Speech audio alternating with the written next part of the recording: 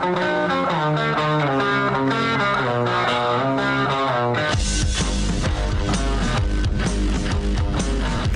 is The Big Show with Gordon Monson and Jake Scott, presented by Big O Tires. Stop by your locally owned Big O Tires for no credit needed financing and the best prices on winter tires. Big O Tires, the team you trust. This is 97.5, 1280 The Zone and The Zone Sports Network. Big Show, Gordon Monson, Jake Scott, 97.5 and 1280 The Zone. Thank you for making us part of your day. We're going to talk to Boler coming up here momentarily, Gordo. We'll get his thoughts on how the Jazz are playing. And I bet Boler, who I think is probably missing traveling on the road, getting that experience to call the action up close, but probably didn't mind not being on the flight today.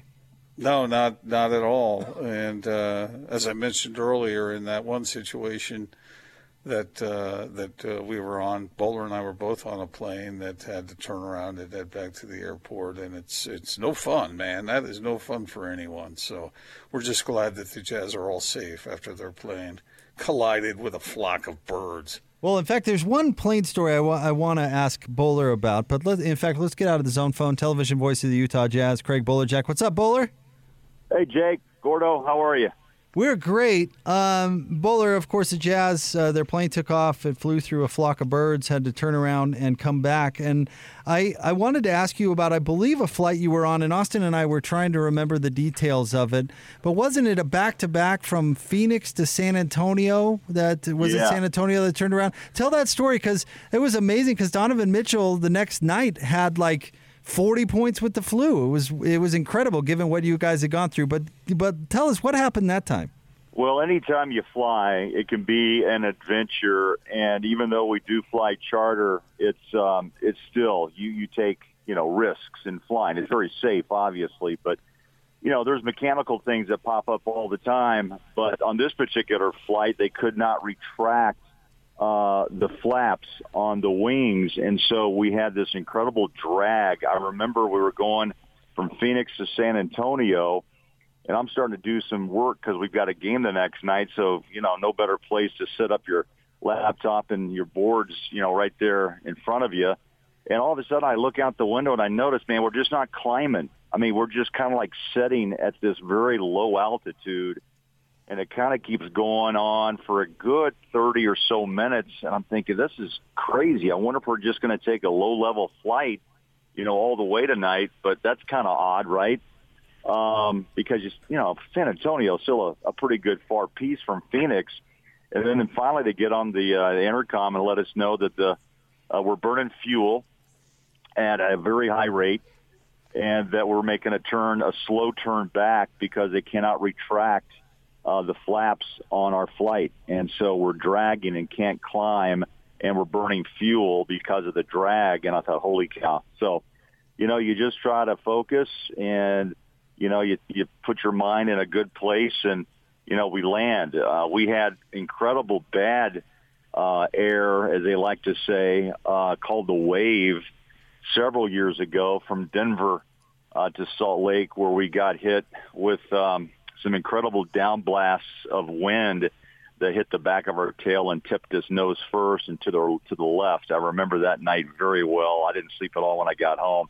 It hit us twice, and it felt like, the hammer of Thor, on the backside of the plane, and the engines whined, and you drop, and then you just kind of hold on and say your prayers, and you hope for the best. But, plane travel safe.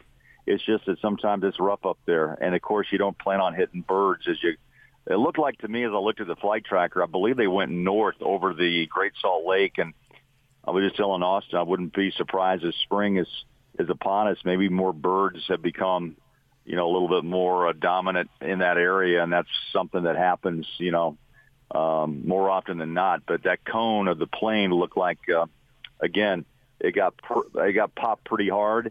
And just glad everybody got back safe. This year, of course, with COVID, we're not on flights. I miss the travel. I really do, but maybe not today. So, Boler, in your experience in flying with the Jazz, Are any of the players white knuckle flyers? Is this something that that is it's a very real issue for some guys? Sure. Absolutely. It is for me. I'll be honest. There's days I'm not in the mood, and I just try to focus on something totally different to get my mind off. Especially my mind takes the hour and a half or 2 hour flights, but I know if we're starting in Salt Lake and landing in Boston or New York or Miami 5 hours later, I've got to put myself in a different place. And I think a lot of the players are the same way. Hey, just because they're high-level athletes doesn't mean they don't have a little fear along the way. We sit in the back, so see what's going on up front, but not all the way. You hear a few yips and yells once in a while, but, hey, we're doing the same thing in the back when you lose a little altitude or you hit some rough spots. We've flown around, some pretty bad storms in our day, but the pilots do a great job to get us out of harm's way. But look, anybody who flies knows there's a few times, man, that you just aren't real sure what's going to happen, but you hold on, and thankfully everything turned out good. Boler, I've been comparing last night's game against Cleveland to the game a couple of weeks ago against Houston. And Quinn Snyder, after the game last night against Cleveland, was complimentary to his team, saying that even though they got a big lead, they stayed focused, they kept moving the basketball, and most importantly, continued to play defense. Whereas after that Houston game, you'll remember, Boler, Quinn Snyder came out in that press conference. He was hot. He was mad. He was critical of his team, even though they got a win. And, hey, Cleveland wasn't great, but that Houston team wasn't either. And it was a completely different feel after the game. Yeah, that was domination last night in all aspects. I think he had one comment where he said, I think we can improve on transition D, right, off turnovers, which still kind of plagues the Jazz. If you want to look at one thing that I know he still wants to improve is, taking care of the ball. The passes sometimes aren't crisp. The Jazz do pass often in the way that they, run the perimeter passing game. And then sometimes you get a little lazy trying to go over the top or just, force it inside to Gobert. And a lot of teams, with smaller guard play now, instead of going truly all, a big or the traditional 1 through 5 lineup, a lot of teams are just playing ball players, right? They're all in that average 6'4" to 6'9" range.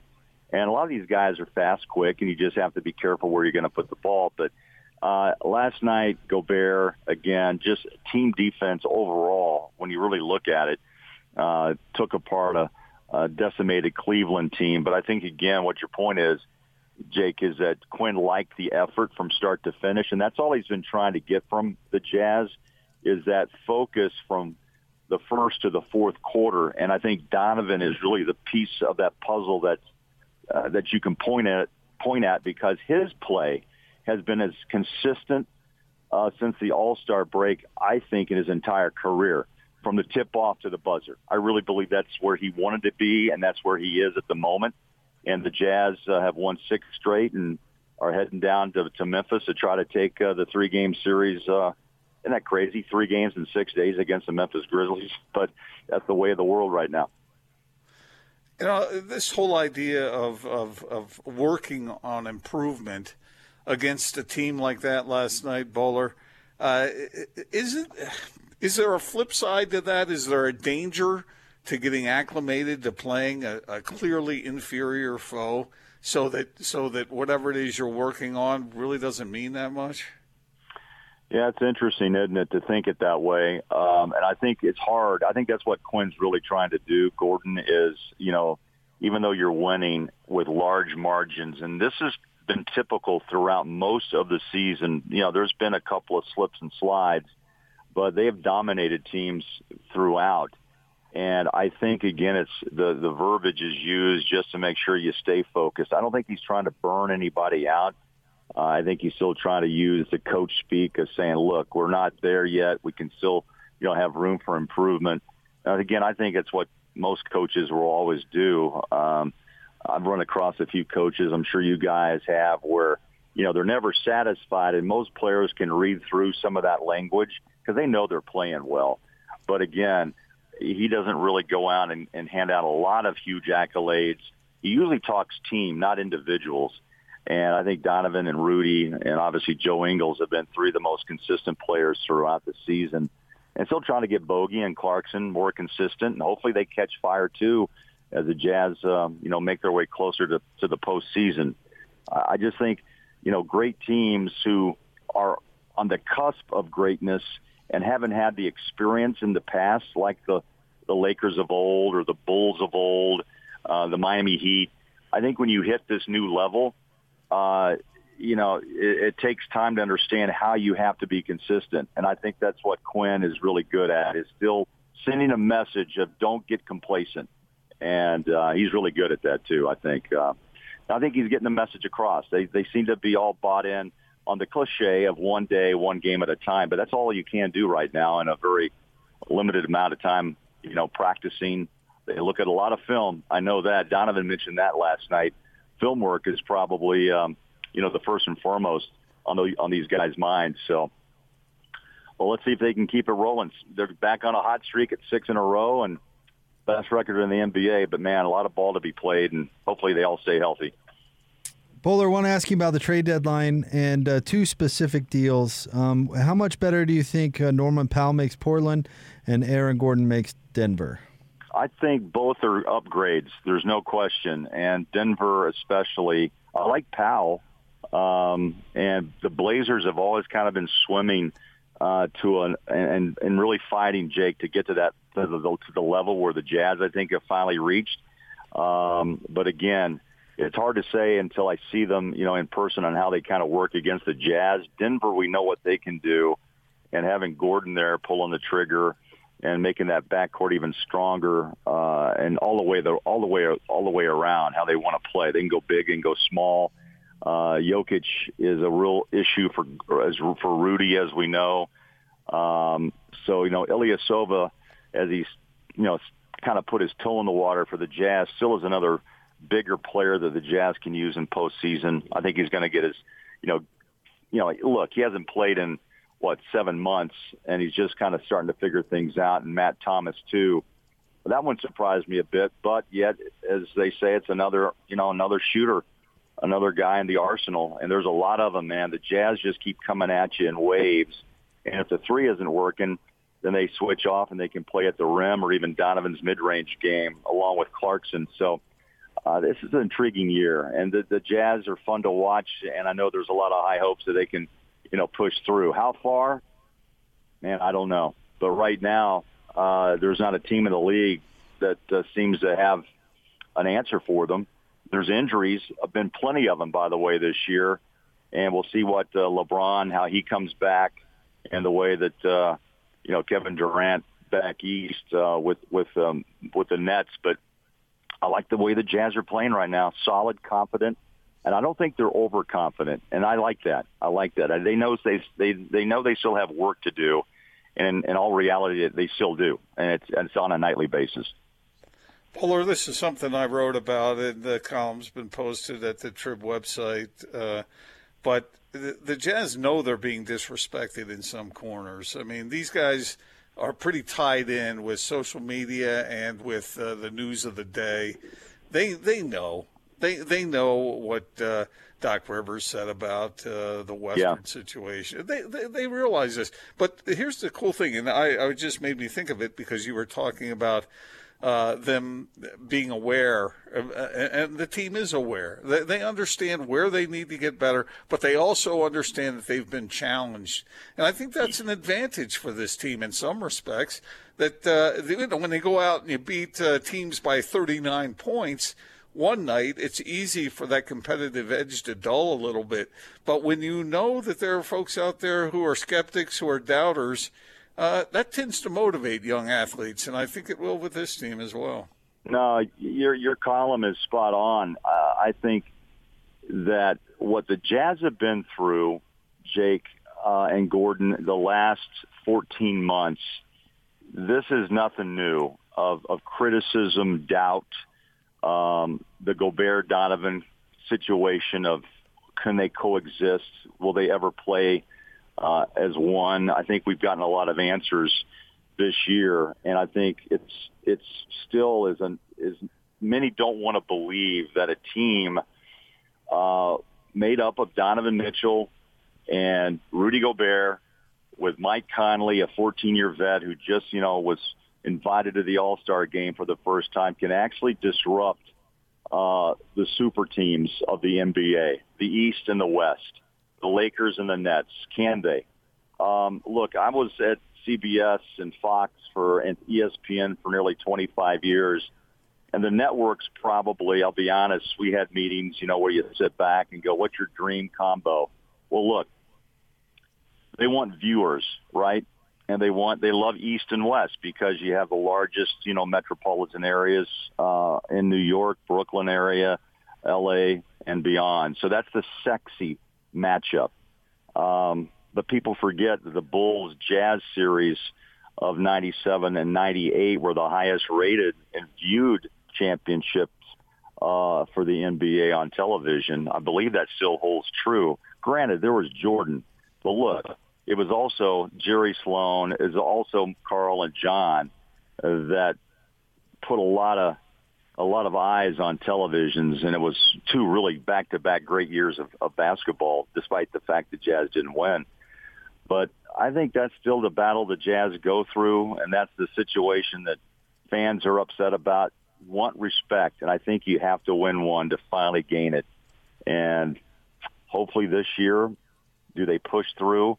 All signs point that way, at least being at the peak of their play, Jake and Gordon, and if they can stay there and carry it through what will be a tough playoff series,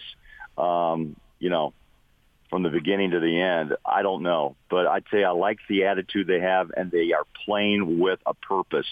They want to prove the critics wrong, and that isn't a motivator. There's not much else left out there. Boler, I saw, and I'm trying to look for the exact number here, but I saw, speaking of your time at CBS, a tweet saying that thus far the Elite Eight ratings have been the highest for an NCAA tournament in like 15 years or something like that. Again, I'm trying to get the exact, but or it was the Sweet 16, and they were up 13%, and the highest they've been in years. With this odd schedule, Yep. not the usual Thursday, Friday, Saturday, Sunday, but going into Monday and Tuesday. If these ratings hold, do you see the NCAA tournament adjusting their schedule going forward? I think they will. I talked to Nance yesterday, actually, for the first time in quite a while, and he kind of mentioned to me that they're excited about the change. I had exchanged a couple of tweets, or not tweets, but just text messages and talked to him via Zoom. But I think he's surprised. I think the guys around CBS are surprised. Remember, they've delegated 4 different channels now to carry the tournament, but now CBS had, the 2 games last night. And I think the league, the NBA, is going to change things up too. Jake, I really do. I think what we've seen in the scheduling this year, like the 2 games with Memphis, the 2 games in L.A. in April, I think we're going to see scheduling changes because it seems to, again, benefit the players first and foremost, but also kind of give some excitement to a team that comes in and you can play them on a back-to-back and have kind of a weekend of basketball in cities. I don't think Adam Silver is going to turn his back on any ideas to help the game, at all. But we've learned a lot from COVID. I mean, a lot. And I think also in the world of professional sports, we've kind of learned also the attitudes and the temperament of fans. And that's who you really play to, right? That's who you play for. I hope they haven't lost that direction. But I think you'll see some changes. I really do. And you want eyes. You want viewers. I think there's a concern right now that some of that's waning, right? Because of issues in the country. And I hope that even the way that college basketball is, I'm a little bit more interested this year myself because they've actually played, and also the fact that there's some teams that surprise some people along the way, and I think maybe that drives maybe the NBA as well, or will. We'll wait and see if the Jazz capture, quote, the imagination of some of the NBA fans around the country and want to see a team that isn't from the East or the West Coast actually get a chance to play for an NBA championship. It kind of be refreshing, to be honest. So, Boler, did you bust Nance on the fact that he's now like a TV star as far as appearing in ads with Samuel Jackson and Barkley and the rest of that crew? He's got a winery now. Do you know that? Wow. Yeah. That's a good buddy to have. Yeah. I don't think he can ship it to Salt Lake, though, doggone it, or to Utah. Sounds to me like the Bolerjacks might need to take a little visit. I should. Yes. It's his brand or his label is called The Calling, but it's for a good cause, by the way. It's all for all, and I didn't know this until I talked to him yesterday, Alzheimer's research. His father, awesome. Jim Jr., passed away about 8 or 9 years ago of Alzheimer's, and he has an Alzheimer's center that he has developed in honor of his dad and doing research because, as he told me, there's no real treatment at all, and he's hoping that there will be a breakthrough with that. So Jim, I'd say a good guy, started his career with the Jackie Sherrill show down in Houston and then had 3 years in Salt Lake City, and he just is finishing up his 36th year at CBS. And I think once Jim retires, I don't know if we're ever going to see, a guy like that again, the face of a network, just because of the way things have changed. I mean, Musburger was at CBS, and then Jim stepped in. But the old days of Howard Cosell and all that, I think, are kind of come and gone. But Jim said he's going to stay at the Masters until they drag him out. And I don't blame him. That's his love, As he said, he wants to make his final call at the Masters and put one more green jacket on the winner at Butler Cabin. And it was a good chat yesterday. We had fun.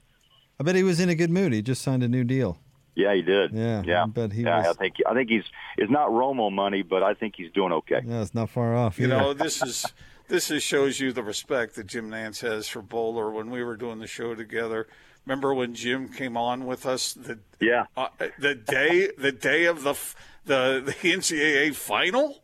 Yeah, he remember that, Gordo. He talked to us on the floor just before he went out for the pregame hit on the pregame show. Yeah, he was great. I mean, and he has so much respect and love still for the state of Utah. He talked a lot about that too, and we Zoomed him. We're going to start something new with the Jazz soon, and I think that's going to be announced down the road. But Jim's a guest, and we'll have a lot of chats with him down the road. But it was fun talking to him and catching up. We really haven't had a chance to go that deep about the days of Paul James and Hot Rod and calling games at KSL when Channel 5 used to have the contracts to both BYU and the Utah Jazz. We're fortunate to come to town and have that ability to get experience.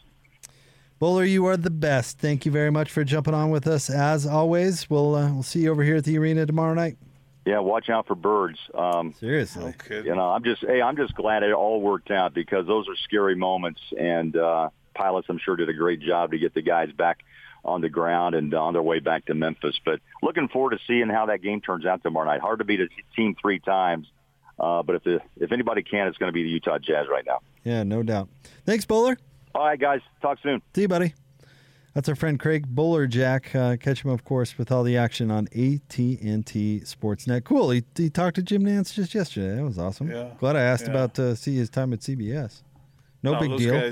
Those guys are good friends, and we used to have Jim on the show with us because Boler was close friends with Jim, and it was always a pleasure to talk to him. He's I don't know. There's something about Jim, and he might have some critics out there. I don't know, but his voice to me sounds soothing. Soothing. Hello friends. Yeah. Cliche. Yeah. It's become cliche. I was just, by the way, I was just chatting with Boler as we said our salutations for the week, and he said, it's one thing to hit a flock of birds with a plane. It's another for your best friend to abandon you and your 104-degree wife in the airport in an international country. I don't know what he's referring to. I don't either. Strange. Do you think of anything? About it. No, he's just whoever he's talking about sounds like a real jerk. Your words, not mine. Who would do that? Who would? Well, there might have been extenuating circumstances like that they were separated in the airport and didn't have any way to communicate with one another.